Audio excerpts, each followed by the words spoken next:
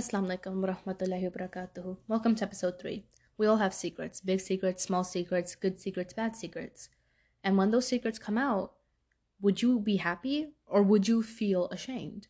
I want you to imagine if you were to die right now and your loved ones got your phone. They entered in your password and they're going through your socials. They're going through your messages. Would your heart drop? Is your heart drop just thinking about that right now? Or are you feeling okay? A lot of times what happens is we hear stories about how loved ones die, and after their family obtains their phones, they're in despair.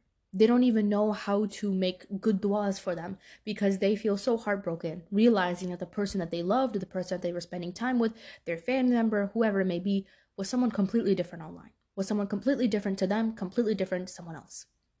And it becomes very difficult for them to navigate those emotions. So when your secret comes out, whether it's a good one or a bad one, how do you feel? Now, of course, we know that good deeds are very much valued in Islam. Good secrets are valued. And so that's why you want to make all your secrets good secrets. Maybe it's the secret that you gave zakah online and no one knows. Maybe it's the secret that, you paid sadaqah and no one knows. Maybe it's the secret that you are helping people online and, saving lives and doing dawah and whatnot and no one knows. Maybe your secret is that you helped someone in need and no one knows. And maybe when you're, 6 feet in the ground and you're done and your family obtains your phone and they see these things, instead of feeling, an immense amount of sadness that already you're gone, they might feel a little bit reassured that, okay, well, even if our loved ones has passed away, look at what they were doing on their phone while they're alive. They were helping people, donating, spreading the word. They were doing good things. So you feel a little bit reassured, and you also feel a lot more happy making dua for this person because you know that inshallah God will accept it. Now what happens is sometimes, unfortunately, it comes out to be a complete opposite. You see the phone of someone you love and it's completely different. Maybe you were married to them and they had a whole other situation going on.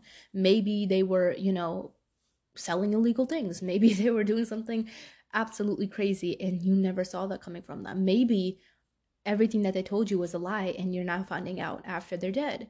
And of course, when someone leaves this earth, what confrontation are you going to have with them? It's through you learn to forgive them and let it go. But it makes it very, very hard on one's soul to realize that sometimes they live their whole life with the perception of a lie from someone. Which is exactly why I want you to ask yourself, does your phone serve Islam? In a manner, does it? Your phone can be the same thing that leads you to hell, and your phone can be the same thing that leads you to heaven.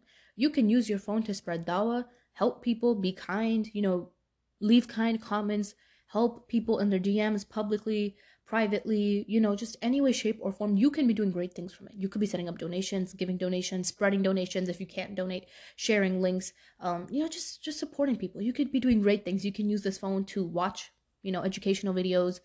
There's lots of things you could do. Likewise, your phone can be used to do the complete opposite, to create scenarios, to create lies, to engage in bad things, to manipulate people, to be harmful on the internet, to be a keyboard warrior. There's so many things that your phone could be used for. Now, if the thought of someone that you love grabbing your phone and seeing what you're doing on it and realizing that maybe you've lied to them about something and the perception that you have provided of you to them and what you actually are online and who you actually are makes your heart drop and you're like, crap, I will never be able to justify that. Think about what are you going to say when you get to God. Think about what are you going to say when it comes time to talk to God about it. Start making every single thing in your life beneficial to you. Use your phone to benefit you. Use your social media to benefit you. Use your free time to benefit you to the most extent that it can. So many of us say that we're doing productive things, that we have a persona of ourselves that we put on the outside and something else on the internet. Try to be consistent. No one is saying be perfect. No one is saying be amazing. But when your secret comes out, you want to make sure that it's a good one. One of the big things that I recently adopted that I love, and I want to encourage all of you guys to do this as well, if you could take away one big thing from this episode, is this.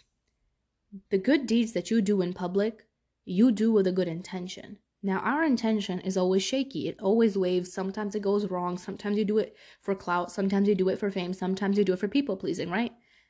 But the deeds that you do secretly, no one sees. No one can compliment you on them. No one can praise you on them. No one can say that you are being an amazing person. No one sees them.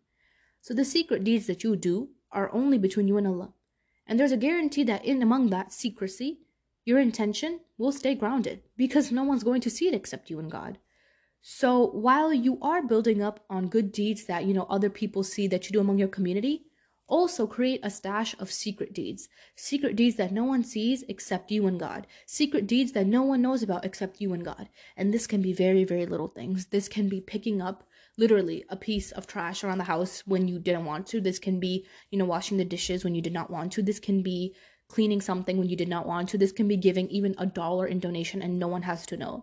This can be helping someone and no one has to know. This can be praying in secrecy and no one knows about the 2 rakahs that you've prayed maybe at the Hajj time. This can be a secret that no one has to know about except you and God. So while you are busy in your life, gaining good deeds for in the sake of, what you do publicly, which is a good thing because, it's really good to do good deeds as a whole. But while our intention is something that we will forever be at a jihad with, make sure that you also have secret deeds. So when time does come and your secret does come out, it's a good one.